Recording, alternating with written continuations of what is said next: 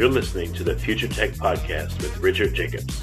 Future technologies such as artificial intelligence, stem cells, 3D printing, gene editing, Bitcoin, blockchain, the microbiome, quantum computing, virtual reality, and exploring space are much closer than you might think. In fact, many early versions of these technologies are in play right now, and the companies that are using these technologies are the focus of this podcast. My goal for you, the listener, is to learn from these podcasts. You may very well learn something that may change the course of your life for the better, steer you towards a new career, or give you insight into addressing a thorny medical problem. Remember, this podcast and its content is informational in nature only. No medical, tax, legal, financial, or psychological advice is being given. If you've enjoyed the podcast, please listen, subscribe, like, and tell your friends about it. Thank you.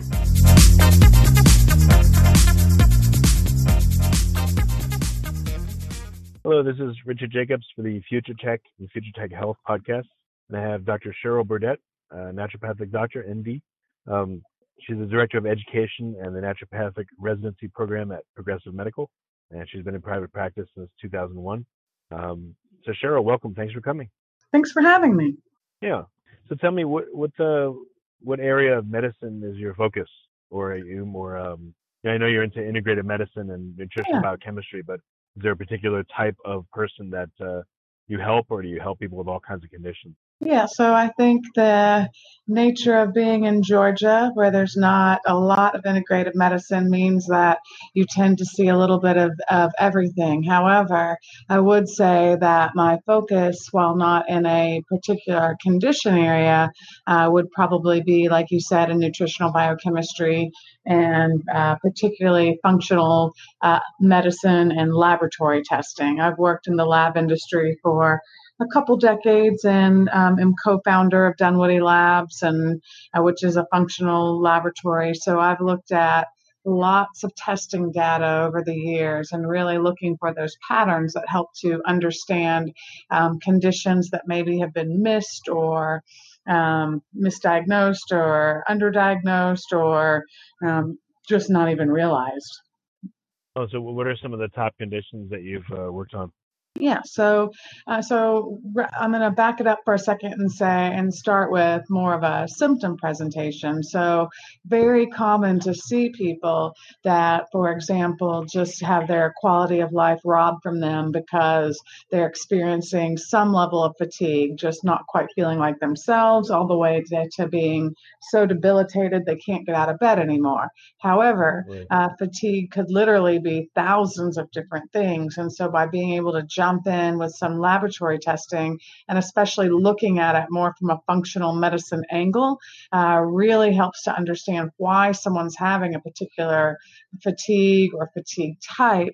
And that really ends up being the answer for overall resolution. However, outside of that, do a lot of work in terms of chronic infection, Lyme, mold disease, hormones, looking at thyroid appropriately, adrenals, reproductive hormones.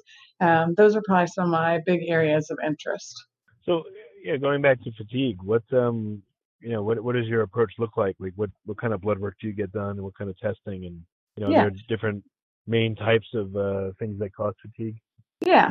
So I started a lab. So I obviously, in general, think the laboratory testing is important. However, nothing comes before the patient themselves. And so even with good laboratory diagnostics, I would still say that 95% of your information comes from a good, solid history. So the first thing that patients want to look for and should be experiencing should be someone who's doing a thorough history. And that should really, especially with a chronic condition, be more in that 30, 45 minute, even an hour range to really understand what they've experienced and where they're at already, because some of those common questions can really help to then determine the next step of what testing would be most appropriate. So, for example, if someone tells me they have fatigue, but yet their fatigue is better with exercise or their fatigue is worse with exercise. So we see both those patterns. Some people get a burst of energy when they do a bit of exercise,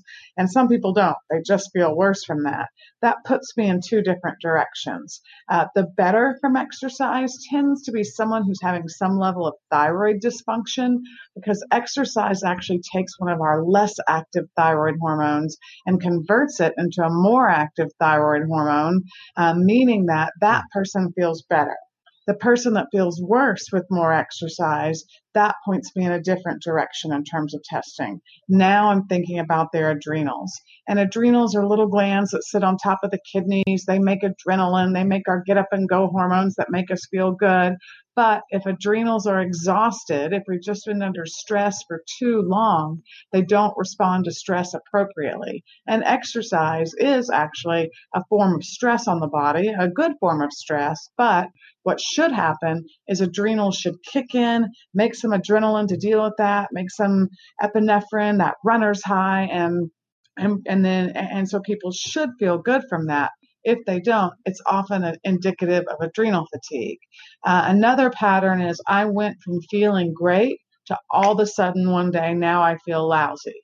That tends to put me in a different direction, infectious disease, because if someone's overall been healthy and then that pattern just changes overnight, that tends to be less a slow wear and tear on the body and something more acute that happened. And that usually points you in the direction of some type of infection, which makes you think Lyme disease, viral infection, or maybe even something happening in the gut, like a bacterial dysbiosis. So you do an initial, long questionnaire. You probably do a long first visit, but then what's the follow-up look like? I mean, with traditional medicine, it's like, here, go take a pill and have a nice life, and if you're dying, come back. But I mean, like, how do you do it differently? Yeah. So collect a lot of information from the patient. Like you said, a good thorough, have them fill out a good thorough assessment. Ours is about 15 pages because we really want to get to know our patients at Progressive Medical. Then from there, they come in for a first visit that's typically an hour and a half. We go through that. We do a complete physical exam. We look at any previous lab work that they've had done, decide if things need to be repeated or not. And then, sadly, the way it is in our country is that the insult to injury is that getting sick is also expensive. So we also spend some time diving in terms of what insurance will cover, what would have to be cash. So they have a good, thorough understanding not only of the clinical side of it, but even also the financial side, so they can make a decision that's appropriate for them. Then we actually don't begin treatment that very first day. We wait a couple days for some of the preliminary lab work to come back. And at that point, we begin to review the new lab work we have and put together an individualized treatment plan. So that visit will also be another 45 minutes, the first part, and then a second part that's another 30 minutes, because on that visit, you meet with one of our integrative physicians or naturopathic docs, and they put together a treatment plan that involves diet and lifestyle, that involves any kind of procedure. So at Progressive, we're very lucky because we have IVs, and we have hyperbaric oxygen chambers, and we have really just a whole host of therapies out there. I often say it's like the Disneyland of integrative medicine, because if you've read about it, we probably have it available there. So really able, rather than to say, I have this procedure, I'm going to fit it into this person's treatment plan, we're able to say, what is this person facing? Now, what would be the best match for that? So putting all that together, then not only do they meet with one of the clinicians, but they're also going to spend another 30 minutes to 45 minutes with a dietitian. And we do that for the first sequence of 3 to 5 visits, because one of the most important things to getting well is understanding what you're eating, and that's not going to happen in one visit. So we course people through a detox diet, and then we look at their personal food sensitivities and allergies. When we get that information, we move them over to that style of diet. And then we continue to work with them, helping them to understand what are best food choices, not only based on the research, but based on their individual blood work. So, okay. So you put them on a treatment plan, and then what's the follow-up look like? Do you have to chase the patients, or do they willingly come back and report to you? And how often do they come back? Here and there, you see people that don't come back because they feel better, and so they're up and at 'em and onward. But we even when people have a strong turnaround, even with the first visit, we encourage people to come back, because that's when we can really dig in to explain why you need to continue a certain diet and certain exercise. So in general, we have people do a program of 5 visits over their first year. And this is so we can really get the diet and lifestyle counseling in there that we need to maintain a health and wellness. More typically, people will have a nice burst of improvement. But, when somebody's been chronically ill, to say you're going to go to one visit and have 100% improvement is unrealistic. So taking what they've built upon, understanding that someone's feeling better, and then saying, okay, how can we fine tune and tweak? Which things do we need to finish out now? What's our next piece of the puzzle? Because unlike standard of care leads us to believe, generally, there's not one reason for a condition. It is not one pill per ill kind of situation. The way I like to describe it is that there's typically, I would think of it more like a pie diagram, and there are pieces of that pie. And so in terms of the pieces of that pie, for most of us, it will be a number of different factors. It will be things like nutritional deficiencies, toxic body burden, too many free radicals, too much inflammation, too much mental emotional stress. But there will always be some of those pieces of that pie that are bigger for you and smaller for you as a patient. So then understanding, okay, the way you present is a lot of inflammation that looks to be an infection. Let's work on dealing with that infection, get some of that infectious load under control. Now we go, all right, we know that contributed to certain deficiencies, and now move to that part of the treatment where we're filling in deficiencies, et cetera, and so on. So really what we understand is that chronic conditions are multifactorial. However, it's impossible to do everything at once most of the time. So breaking that down into the pieces of the pie that are most relevant for that patient, and then coursing them through steps that involve gut work and detox and nutritional building, learning techniques around mental emotional stress, really takes more than a single visit, and it takes treatment plans at various times that address different levels of that. So if someone's had a condition for, 6 months, what's your ballpark guess on how long it takes to fix versus someone that has a condition for 10 years? Yeah. So that's a great question, and it's something that people definitely need to understand.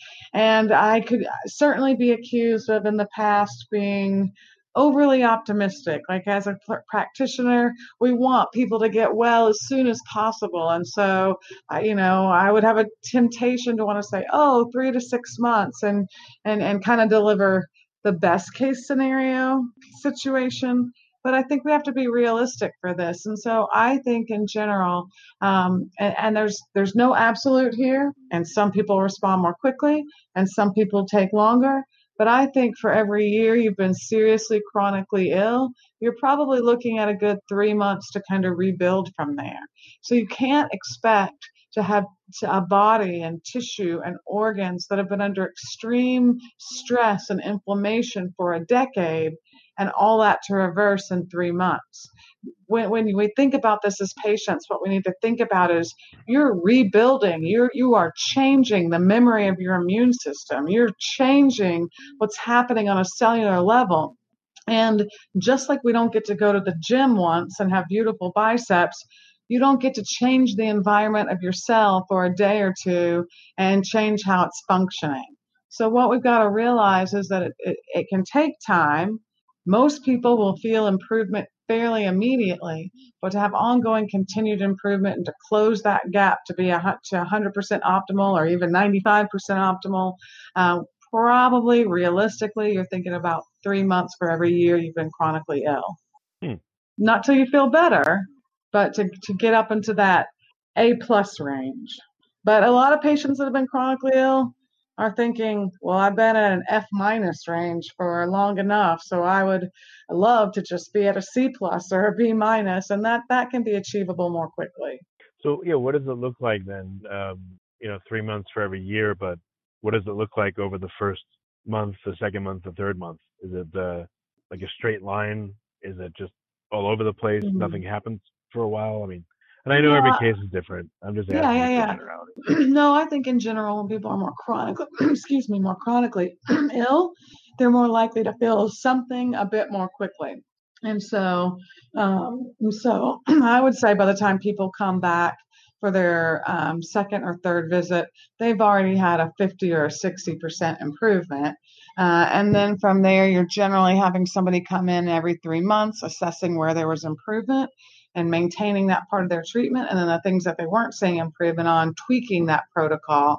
But this is an important point to patients. Don't think just because you've worked with a practitioner once and they tried something for your fatigue, and maybe your fatigue gets a little better, but not a lot better. Don't think that doesn't mean that they don't have something else to help you. And in fact, the fact that you didn't respond to that first treatment might be one of their biggest aha moments they could have, because now they've ruled that out as a reason. And so every time you go back for fine tuning, you're honing in on what's that next most likely reason for that fatigue or whatever symptom to be going on. So you mentioned IV and hyperbaric oxygen. What are some of the treatments that you have there in the office, and what conditions do they line up to? Yeah. So we do chelation, we do high-dose vitamin IVs, like high-dose vitamin C. We do oxygen therapies. We do silver as an antimicrobial. We do a lot of things not only through the IV route, but what's called nebulized, where you breathe things in, as you could probably imagine, or as listeners Matt would imagine. That can be really helpful for conditions of the lung, but it's also a route that absorbs nutrients pretty well. So if somebody has a damaged gut, it's another way that we can seek improvement. We have, for example, hyperbaric oxygen chambers. And one of the things that we know is that when you perfuse the tissue with oxygen, cancer doesn't like that. Infections don't like that. But our own cells really thrive with that. The part called the mitochondria, the powerhouse of the cell, that's important for rebuilding. So we can use that for fatigue that's resulting from infection, but also fatigue that's resulting from poor cellular health, like decreased mitochondrial function. We have a combination of chiropractors on staff, acupuncture on staff for pain management and physical medicine approaches. We do really just a wide gamut. We have different, we do colonics, allowing us to have some rectal delivery of different medications and supplementation. So a really thorough, different laser treatments, a really thorough setup in terms of patient care. Saunas. So how do you decide, I'll ask a different question. What are some of the common modalities? What are some of the more unusual ones that patients are surprised they can use? And, maybe talk a little bit about those, the more unusual ones that you found to be effective. Yeah, I think that often the chronically ill patient responds very well to nutritional IVs. And I think what's surprising to them is that that's not something they have to do forever. Many people might think, oh, well, if I do a vitamin IV, I'm just going to have to continue doing it that way in order to have ongoing improvement. And that's not actually what you see. We'll often do a package of IVs, maybe 5 to 10. And what happens is you flood the body with higher dose of nutrients. Even those sick cells get better at what they're supposed to do. So a sick cell, when it gets flooded with a nutrient, a sick cell is not very good at even taking up the nutrient. But when you flood the body, now those nutrients, because of the amount, can more easily get into the cell begin to repair the cell and begin to even improve how the cell uptakes different nutritional elements. So, for example, let's say somebody has a history of a gastrointestinal condition, irritable bowel syndrome, Crohn's, colitis, and they haven't been able to absorb a lot of their nutrients very well orally. 5 IVs of high-dose vitamin will still get delivered to the GI cells, and now even the GI cells, even the gut cells are healthier, which means they're better able to absorb more nutrients. So what we find is that unlike maybe a anti-inflammatory shot like cortisol, which you need more and more, cortisone, which you need more and more and more of over time, vitamin therapies tend to be the opposite, needing less and less because they allow for tissue repair and healing. Okay, interesting. What about the hyperbaric oxygen? You said it's helpful for people with cancer, any type of cancer, certain types. I mean, what other conditions? Yeah, yes, cancer is one that really dislikes an environment of high oxygen. Other conditions are fatigue because it helps the mitochondria to make more of what's called ATP, energy, the powerhouse of the cell, if you think back to 9th grade cell biology. Autism tends to be favorable with hyperbaric oxygen. Also just cognitive decline in general, because just more oxygen to the brain can be quite useful as well. Some of the first work with hyperbaric oxygen was with stroke recovery for obvious reasons. In a stroke, what happens is an area of the body, the brain, gets blocked and creates an ischemic event, or an event where there's no oxygen. That's what does the damage and causes symptoms. So the more you can perfuse oxygen into that tissue, the less damage that will be done and the faster recovery you can expect to see. Okay. And what is chelation, and what is silver therapy? What are some of the other ones? Yeah, so chelation is commonly done to remove heavy metals. And so heavy metals are things like mercury and lead and cadmium. And many people might think, well, I don't live in an old house, so I really wouldn't have exposure to things like that. Unfortunately, if you live on this planet, you probably have exposure. It's just we've contaminated our water and our fish and our air. And so many people will be exposed to those things more so than they think. And it's postulated, and Dr. Joe Pizzerno, who was a professor of mine and has a number of New York Times bestsellers, does a lot of lecturing. He talks about how the onset of cardiovascular disease in the 50s is not necessarily because at age 50 or more at risk. He talks about because that's the time where you've accumulated enough toxic body burden that it starts to affect things like your arteries and your blood pressure. And so you do see some work, particularly the TACT trial. That's one that was done by the government, the National Institute of Health, that showed with chelation there was positive cardiovascular benefit from that. So removing heavy metals, it can be very useful in autoimmune conditions because they spike and they really irritate the immune system. It can be a reason for overactive immune function.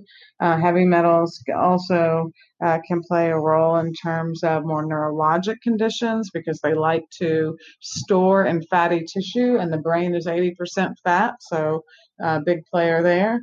And then also heavy metals can be a big player for cardiovascular disease as well. But again, regardless of your condition, a piece of your puzzle, a piece of your pie could be some level of heavy metal toxicity. For one person, it could be 10% of what's going on, and for another person, it might be 90% of what's going on. And so that's where that laboratory assessment, looking at those levels of heavy metals, can be quite useful.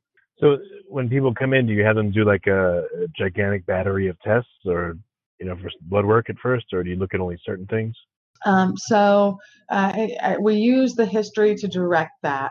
And yes, we tend to do a more thorough workup because most of our patients are more chronic, and so we really need those diagnostics to fast track what's going on in them. And some of the things that we'll do routinely is to, one, look at your body's reaction to foods. So many people think, well, I'm not allergic to any foods I eat. I don't itch when I eat a food, or I don't have gas or bloating when I eat a food. But that's only one way that the immune system reacts to foods. We look at 5 different ways that the immune system could be reacting to foods. And so those other ways might not be causing gas or bloating or cramping, but they could be contributing to depression or joint pain or autoimmunity. And so looking at the foods you eat to create the least inflammatory diet possible is something that will benefit almost everyone. From there, we tend to look at measures of toxicity, like levels of free radicals, looking at your oxidative stress, and looking at things like I mentioned, like heavy metals. We do a nice nutritional workup on patients, looking at their B12 levels and magnesium levels and vitamin D and some of the key nutrients, so that we know that we have a good, strong nutritional foundation. And then we will look at hormones, so looking at thyroid, reproductive hormones, and your adrenal levels, because all of those are critical for really building up the person. Whether or not you're treating Lyme disease or hot flashes, if those things aren't in check, then the system won't be strong enough to either prevent a reoccurrence or to keep symptoms away more naturally. Well, what about when you say look at people's food? Do you have them do like a food log over time? Like, how do you address the food part of it? Yeah, so we take a detailed dietary history as we get started with the patient, and then not only a detailed diet history, but that the first time when they come in, we begin to work with them with a detox diet, taking out common problem areas of the diet like wheat and dairy and too much caffeine, too much alcohol, and really just a nice clean diet.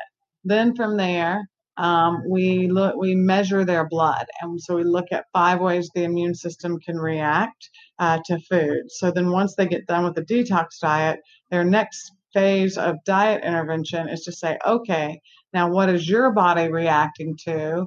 Let's take those foods out. Continuing to do a diet of that style, and then folding in any other nuances. Like first start with the individual, but then maybe we know you have diabetes, and there's fabulous research with the Mediterranean diet and diabetes. Or maybe we know that you had a occurrence of cancer, you're in remission right now. Well, we know ketogenic diet can be very favorable there. So taking what we know from the research and marrying that with what we know from the individual and putting that together so that you can have the most specific dietary approach possible. We use a test from Dunwoody Labs to do that because that's the only test out there that looks at 5 different ways your immune system reacts to foods. Oh, really? Okay. And what are the 5 ways again? Just as a quick recap. Yeah, so IgE are your allergies. Then there's a marker that tells you if you're tolerant to your allergies. That's called IgG4. Then IgG 1, 2, and 3, or total IgG, tell you if you're sensitive to foods. And sensitive is not an allergy. You don't immediately itch, or you don't immediately have issues like shortness of breath. The sensitivities happen 3 to 72 hours later, and they just generally don't make you feel good. Whatever your weak spot is, that's where that inflammation tends to create more problem. So sensitivities aren't just symptoms like sneezing or itching. Sensitivities are take whatever your condition is, and it can amplify that. So whether or not, again, it's joint pain or depression, sensitivities can make all of those things worse. We then look at a marker called complement. It's just another part of the immune system. And complement really amplifies those sensitivities. It can make them even 1,000-fold worse than they would be on their own with just IgG. So looking at those multiple immune markers really helps you to figure out how important a single food is for that patient. And finally, we look at IgA.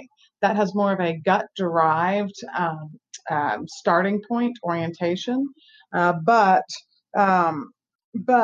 it can create some systemic inflammation as well. So what we know is that IgE, or allergy testing, only captures 50% of the population that's having a reaction to food. So by looking at these other immune markers, we can really complete that story. Okay, and then what about people that are on prescription medication? Do you look at how the drugs interact, or maybe one of the drugs could be depleting one of their, like metformin depleting B12, and that causing an imbalance over time. I mean, you look at that, and how do you address it? Oh, yeah, absolutely. And that's a great example because, yes, metformin does deplete a number of B vitamins. B12 is one, B6 is another. And so here is kind of some of the limitations with just a standard of care approach. For example, metformin lowers B vitamins, it lowers B6, but when B6 gets low, it causes your body to make this compound called xanthuric acid, xanthurenate. That compound blocks insulin from being able to bind to a receptor, perpetuating more insulin resistance. So here you are taking a drug to lower blood sugar to improve insulin resistance. It causes a B6 deficiency that creates an insulin dependence for another reason. This is why it's better to work in an integrative setting that will think about, okay, we might need this medication right now, but what else is it doing to the body, and how do I protect the patient, and how do I create a situation where we're able to back the medication down rather than just need more and more and more after time. Interesting. Okay. How long do people stay a patient? Do they tend to stay with you for a long time, or once they feel better, they're like, bye, see you later? No, our patients tend to stay with us long term because they got so much improvement and because they decide that this is a style of medicine they want. Now, that first year is often more intensive. Like I said, 5 visits the first year. And then after people are well maintained, feeling better, then even just a once a year checkup, check in to make sure they're on the right supplements for their body, to adjust any medications they're on, to engage in good preventative medicine to make sure they don't backslide. So yes, we have had patients. Progressive's been around for 20 years, and we have patients that have been with us for 20 years. But generally, as people get better, the number of visits are back down, and it gets more to a maintenance routine kind of plan. That makes sense. What do people say when they come to you? Have they been to traditional doctors before, and they're tired or frustrated, or do they come to you right off the bat? Unfortunately, we don't get to generally see people when they're first getting started because it's just not what standard of care typically does. So yes, you're right. Most people that come to us have seen 3 to 7 doctors already. They're not getting the kind of response they would expect. So now they're looking for some other options and some other ideas. So that's another point, that we tend to see some of the people that are sicker, that have had the most difficulty in terms of getting well, and we see quite good results in a more difficult patient population. Okay.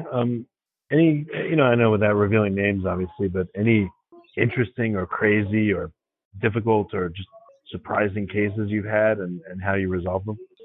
Maybe a couple examples. Yeah, well, I think it's all, you often see people just getting their life back. And so many times it's patients that have struggled for years and years and years. But one who comes to mind was a 14-year-old female who was experiencing so much pain that she was already on a number of pain meds and using a cane to walk. Her mom was a pediatrician at a local medical school and hospital, Emory, and really good facility, but her mom thought there must be more options out there.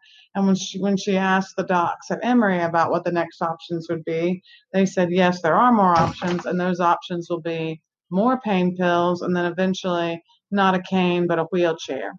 So she wasn't really satisfied with that as an answer for her daughter, and she brought her to us. And this is an example of where we looked at some of those ways that the body reacts to foods. And she wasn't having an allergy, but she was having a sensitivity to gluten.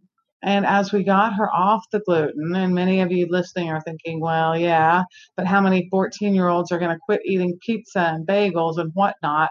But when it's the cause of horrible pain, you'd be surprised how motivated people can be from age 14 to 94. So I never like to count somebody out. I think it's often just a matter of education for people to make some of these lifestyle changes. And so as she got off of gluten, she began to feel much better. And I now say she walks around like a normal teenager, which is rather than with a cane, with both hands on the cell phone, texting as she goes. So always nice to see something like that. Because some of you parents might be rolling your eyes at the cell phone part, but you would have to admit that you'd rather see your kid doing that than on a cane. Yeah, definitely. Yeah. So, but that's not an uncommon result. We work with people every day that say, I was getting nowhere, and that this is the first time I feel better and have hope. I have my life back. So, patients who are hearing voices in their head, who have been depressed for years and seeing no real change with therapy and medication.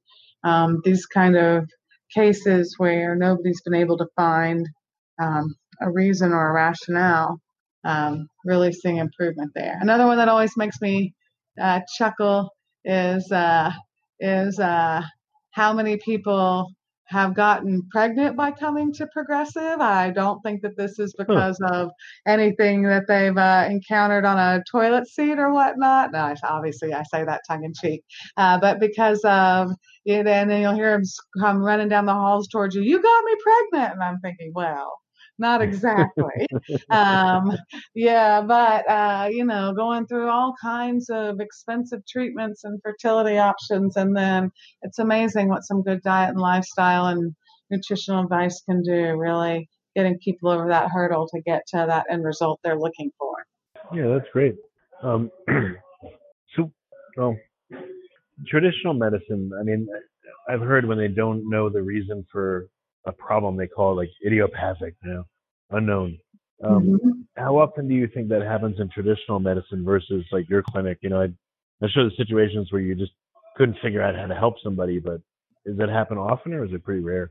There will always be patients that we need to learn that next thing for, that we need to have that next discovery for. But I think idiopathic is another way of saying incomplete workup.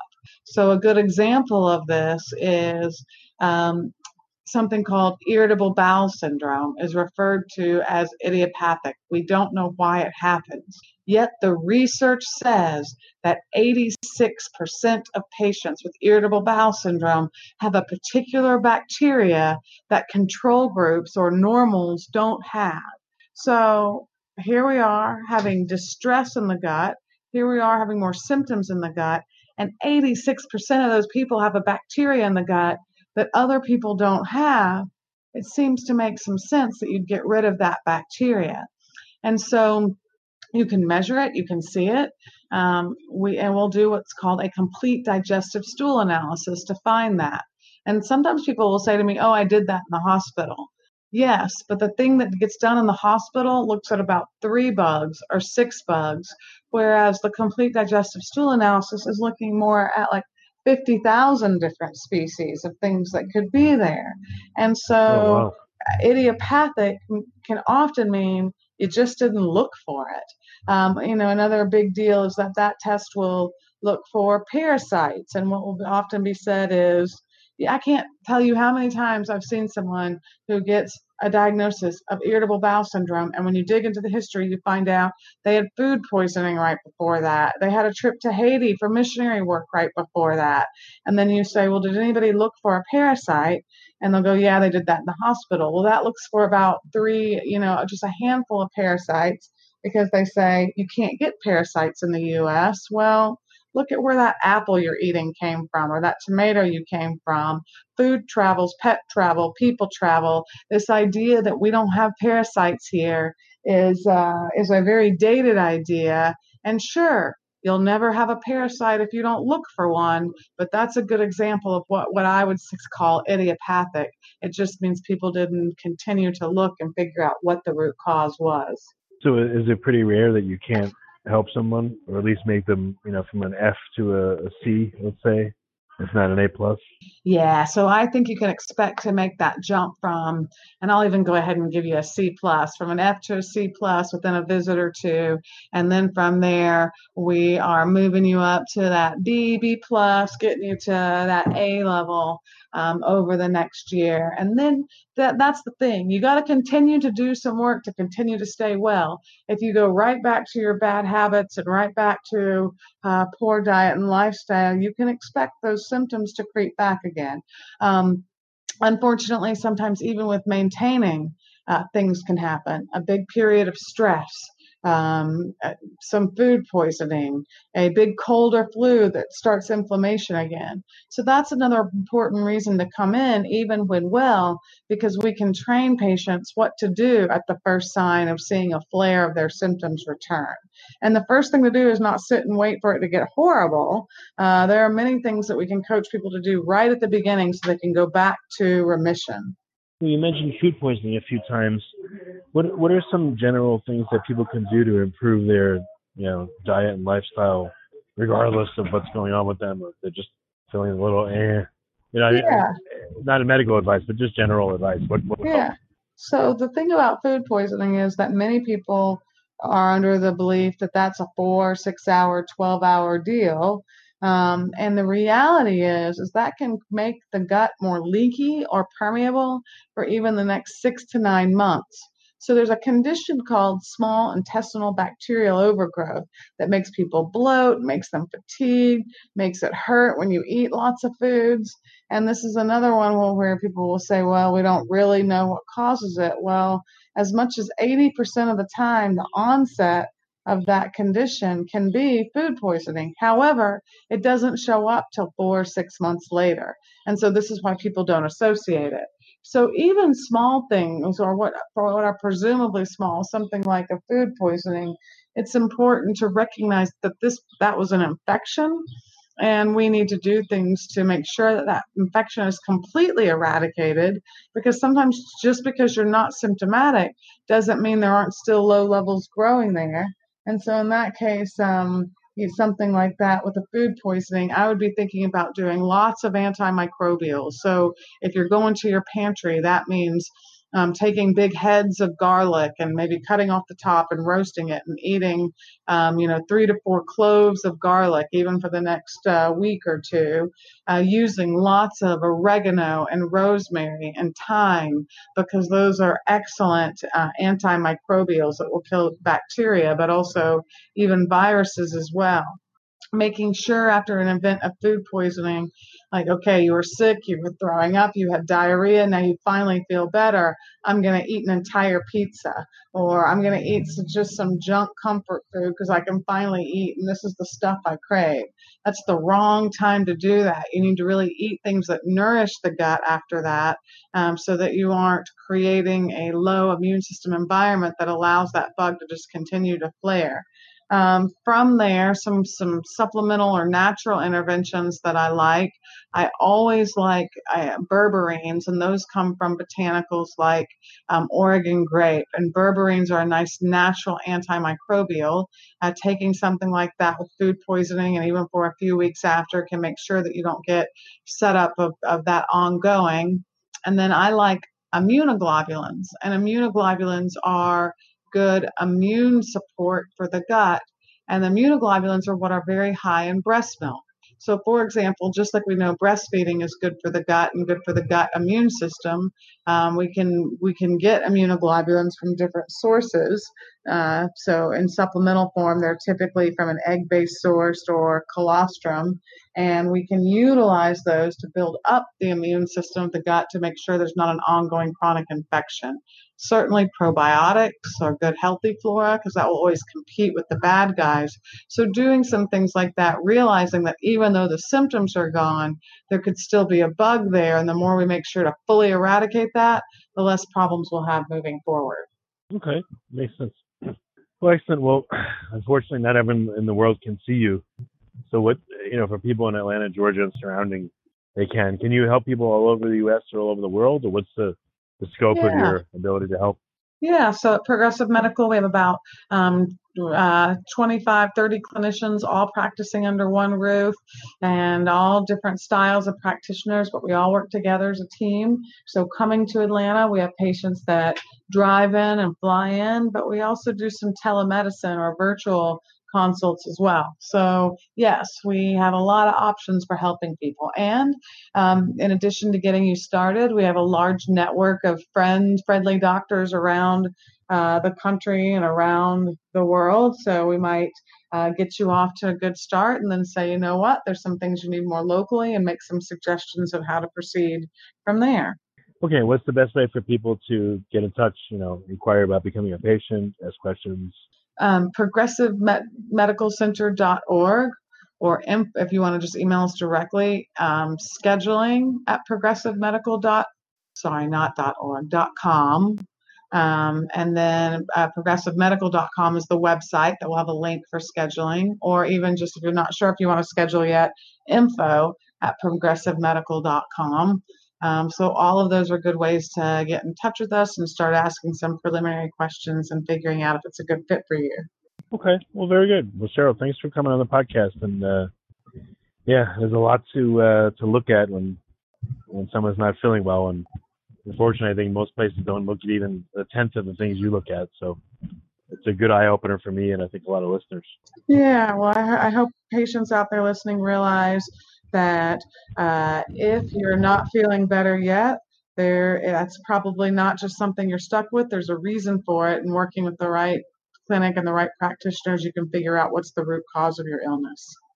Very good.